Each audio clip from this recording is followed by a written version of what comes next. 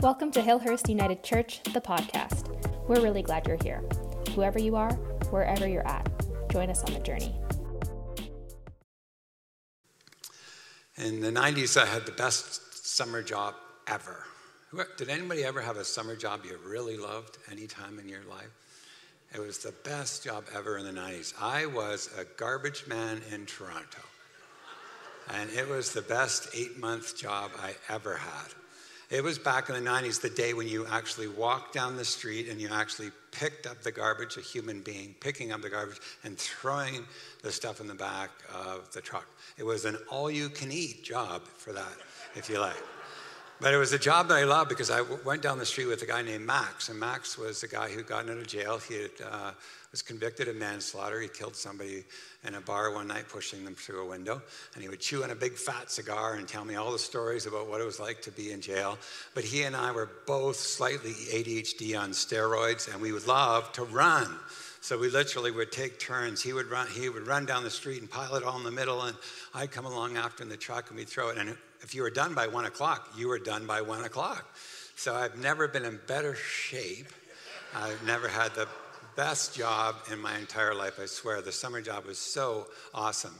And one of the great things about it was not just that you could eat whatever you want, but you could actually take home treasures you found. And so I was working in Leaside in Toronto, if anybody knows that area, but it's a nice neighborhood in Toronto. And I came across these windows. They were painted white. And I thought, those are pretty cool. I took them home. My parents hated me that summer. The garage filled up with all of my treasures. But I put them in the garage, and in Ontario, there's a thing that we do in Ontario, if you're from Ontario. You have things in your house, and they work. When they don't work, you take them to your cottage. And then if you don't take them to your cottage after they don't work at the cottage, you take them to the dump. Now in Alberta, we don't do that same kind of thing. What we do is we have things that work at home. When they don't work, we bring them to the church and the church garage sale. But anyway, what I did is I took them from Toronto to the cottage, and I placed them underneath the cottage, and they remained there for 20 years. Until one Christmas morning, I got up, and these were scraped by my mother, and this beautiful wood was there as a beautiful Christmas gift. And so they have hung in my various homes since as a way to remember my best job ever and remember my mother and the gift that she gave me. And it's a great window.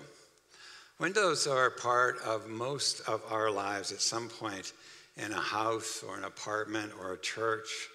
And for me, if I think of what in my dream list matters most when it comes to my place to live, it is floors, windows, and if you're lucky, a fireplace. Those are the things that are essential to my being. As privileged as I am, I know, but I share them with you. Although I will tell you, one of my most important times in my life had nothing to do with those. When I was coming out of a divorce and a difficult relationship, I lived in a really ugly place with terrible windows and horrible floors and no fireplace, and it was the best house ever. Because of the transition I had moved through, none of that mattered. But the truth is that windows are really important to me. They are so important. In the house that I used to live in, there are massive windows all the way around. And when I moved 47 steps to my new house, the person that's moved in has dropped all the shades. And in fact, I've gotten many emails from people in the community saying, "Are you okay?" Thinking I still live in that house. Because we have celebrated one day where the shade went up this much. I'm not sure that's their particular priority, but for me, the shades were always up. In fact, in the first home I bought back in the 90s, I remember going into the door and running around the house saying, "This is it." And I realized now it had big windows. And the first day that I was actually in the house when I owned it, I went in and I ripped off every shade there was. There's something about wide open windows that are really important to me still. Windows are an important literal part of our life, but also metaphor in our spiritual life. And windows symbolize an opportunity to connect, an opportunity to observe the world and be observed by another. We came across a short video I want to show you this week about the power of a window and someone sitting in that window.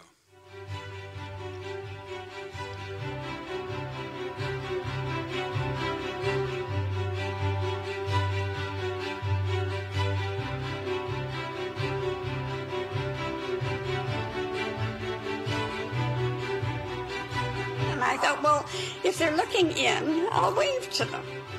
And that's how it started.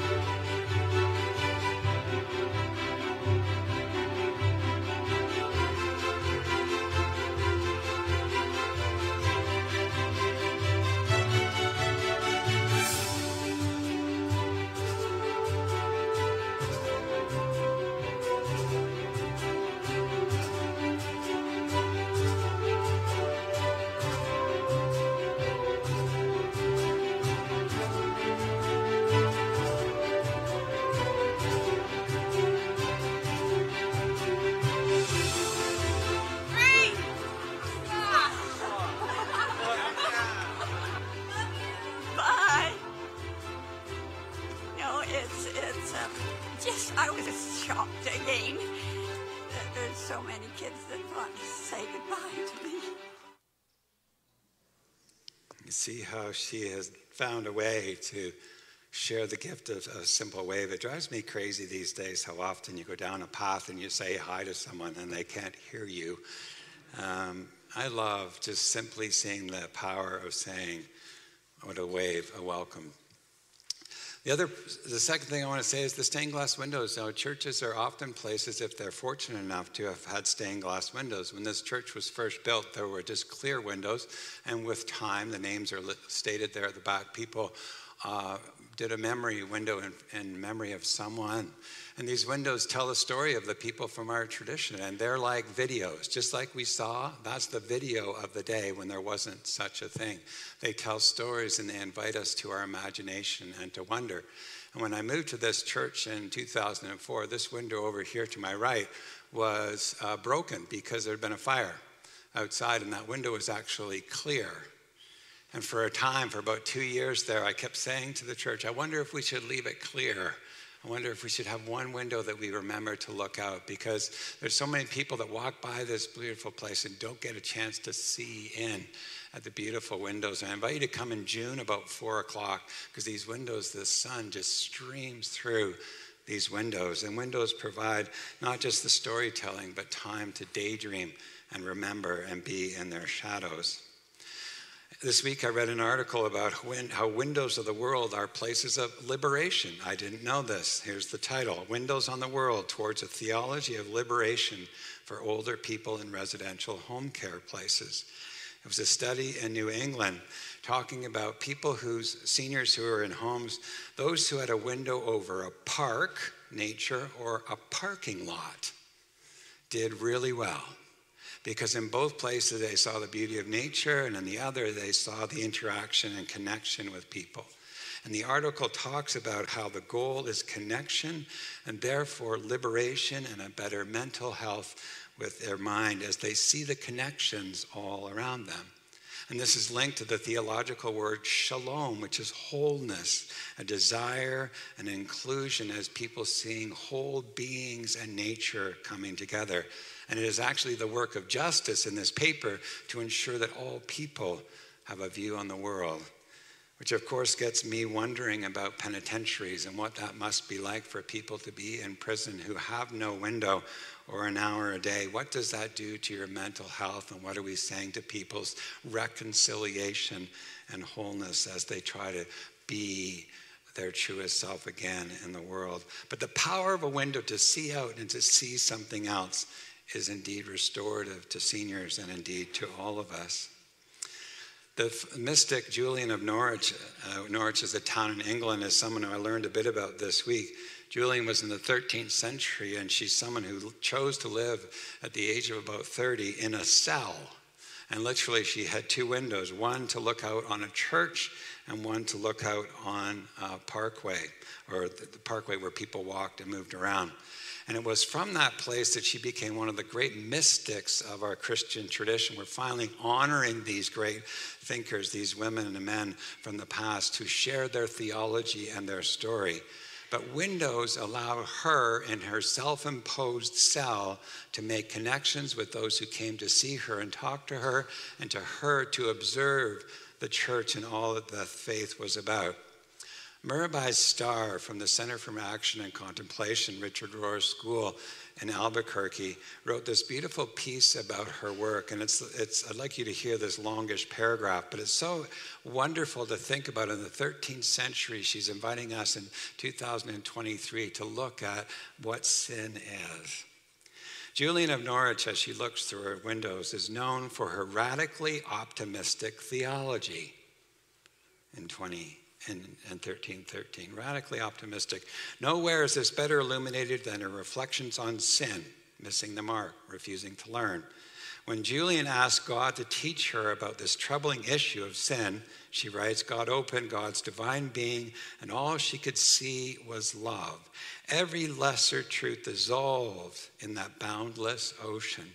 She tried with all her might to line up what she had learned from the church and what her beloved God directly revealed to her. But the truth is, Julian confesses, I did not see any sin. I believe that sin has no substance, not a particle of being, and cannot be detected at all except by the pain it causes us. It is only the pain that has substance for a while, and it serves to purify us and make us know ourselves. To know ourselves and ask for mercy. Julian informs us that suffering we cause as ourselves are acts of greed and unconsciousness. I love that. We could spend the whole day on that.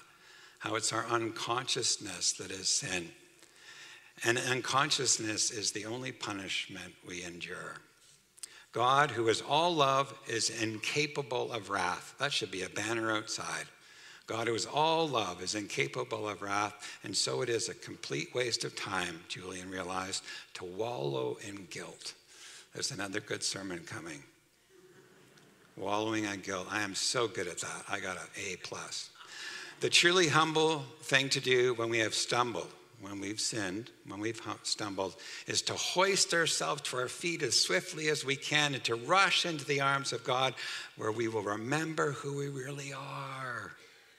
For Julian, sin has no substance because it is the absence of all that is good and kind, loving and caring, and all of that is God.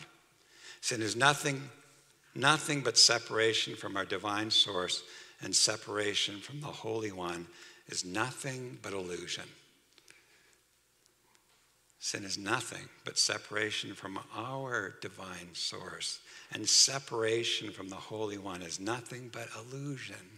It's all illusion.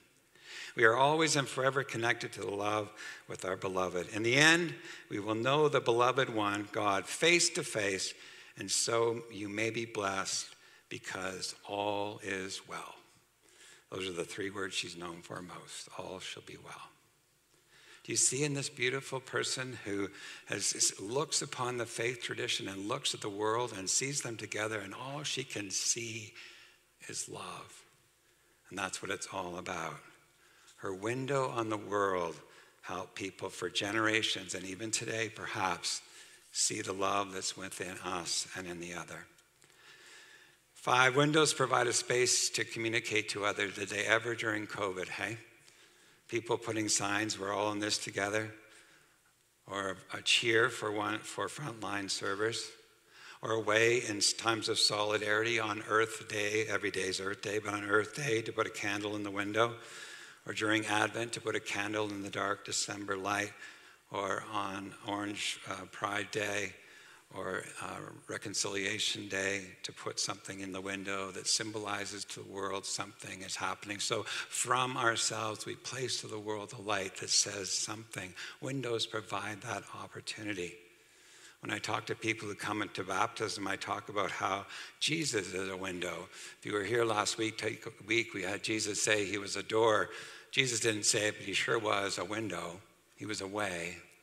And when we look through the window, I say to folks, you look out a window and you see part of God. And all world religions have a window on the divine, and we all look through these windows, and through these windows we catch a glimpse through Buddhism and Sikhism and Christianity and Judaism and all the different isms to see a part of the sacred. They are all unique and they all matter, but we in our own tradition know a part of God who is capital M, mystery. And Jesus was a way, a window. To the early followers, he said, I am the way. And in that beautiful passage that you read, that long, beautiful passage, I think, there was a line, the eyes are the window to the soul. People who don't even go to church know that line.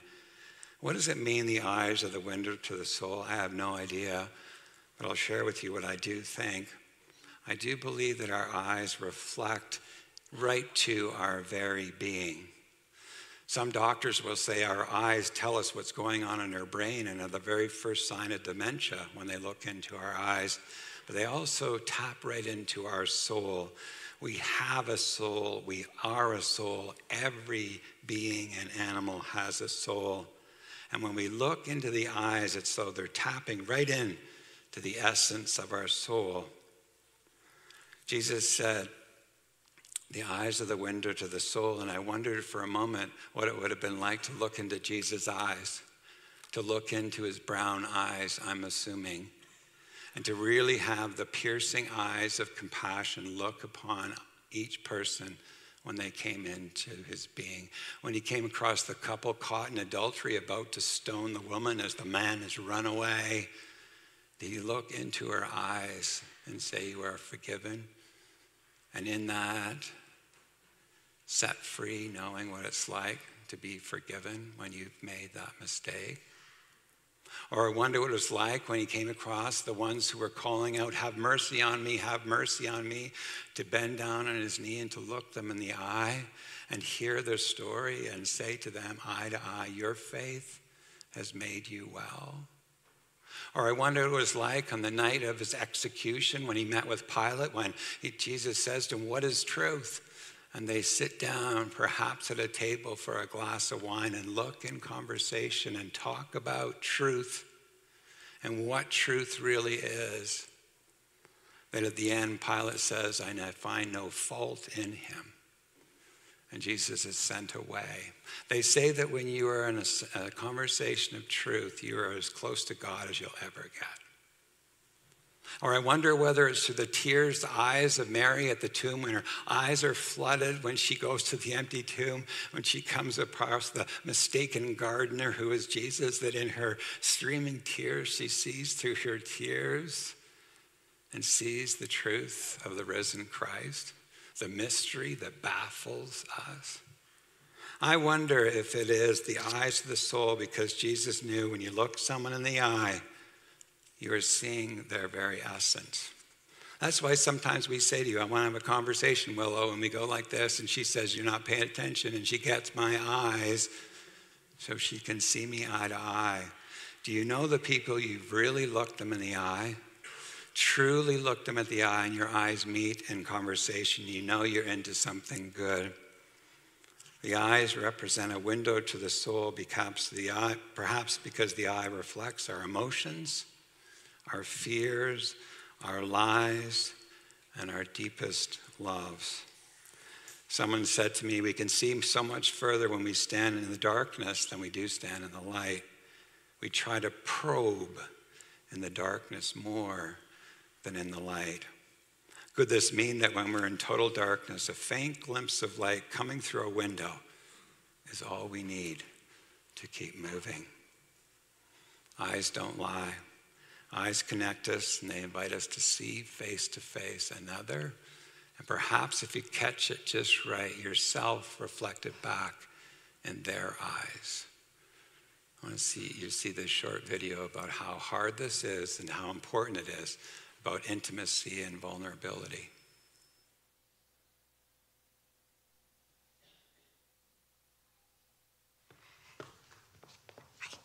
I'm Jo. Oh, David, nice to meet you. Nice to meet you too. like your... Oh, thank you. It's like infinity.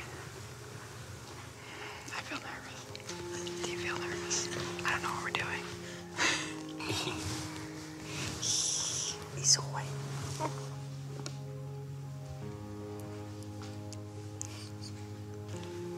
I should have peed first.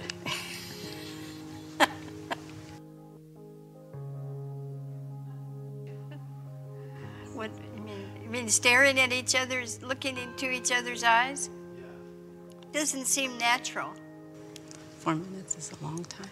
No other instructions on it? No, I have to look in your eyes. Yeah, that's it. That's it. Just get ready, man.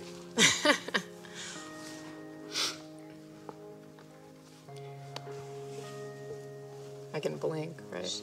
That's just it.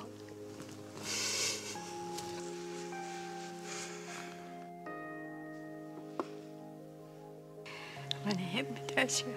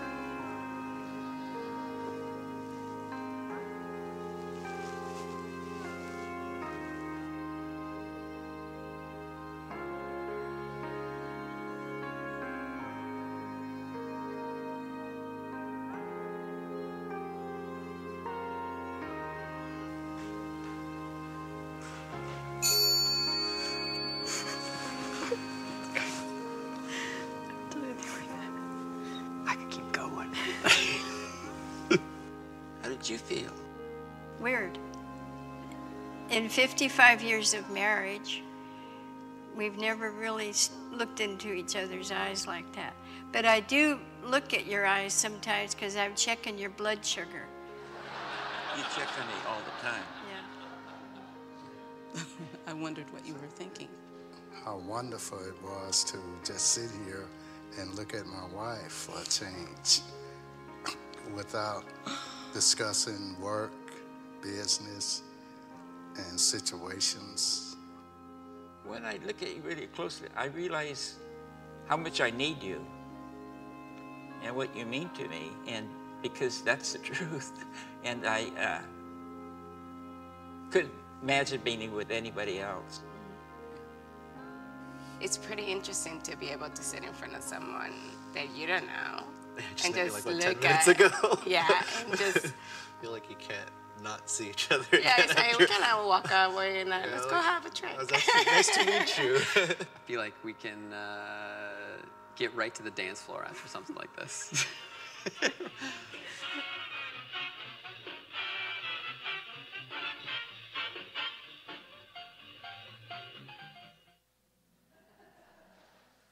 I don't know if you've ever done that, but there's some people in your life you do have that experience of looking for a long time in their eyes.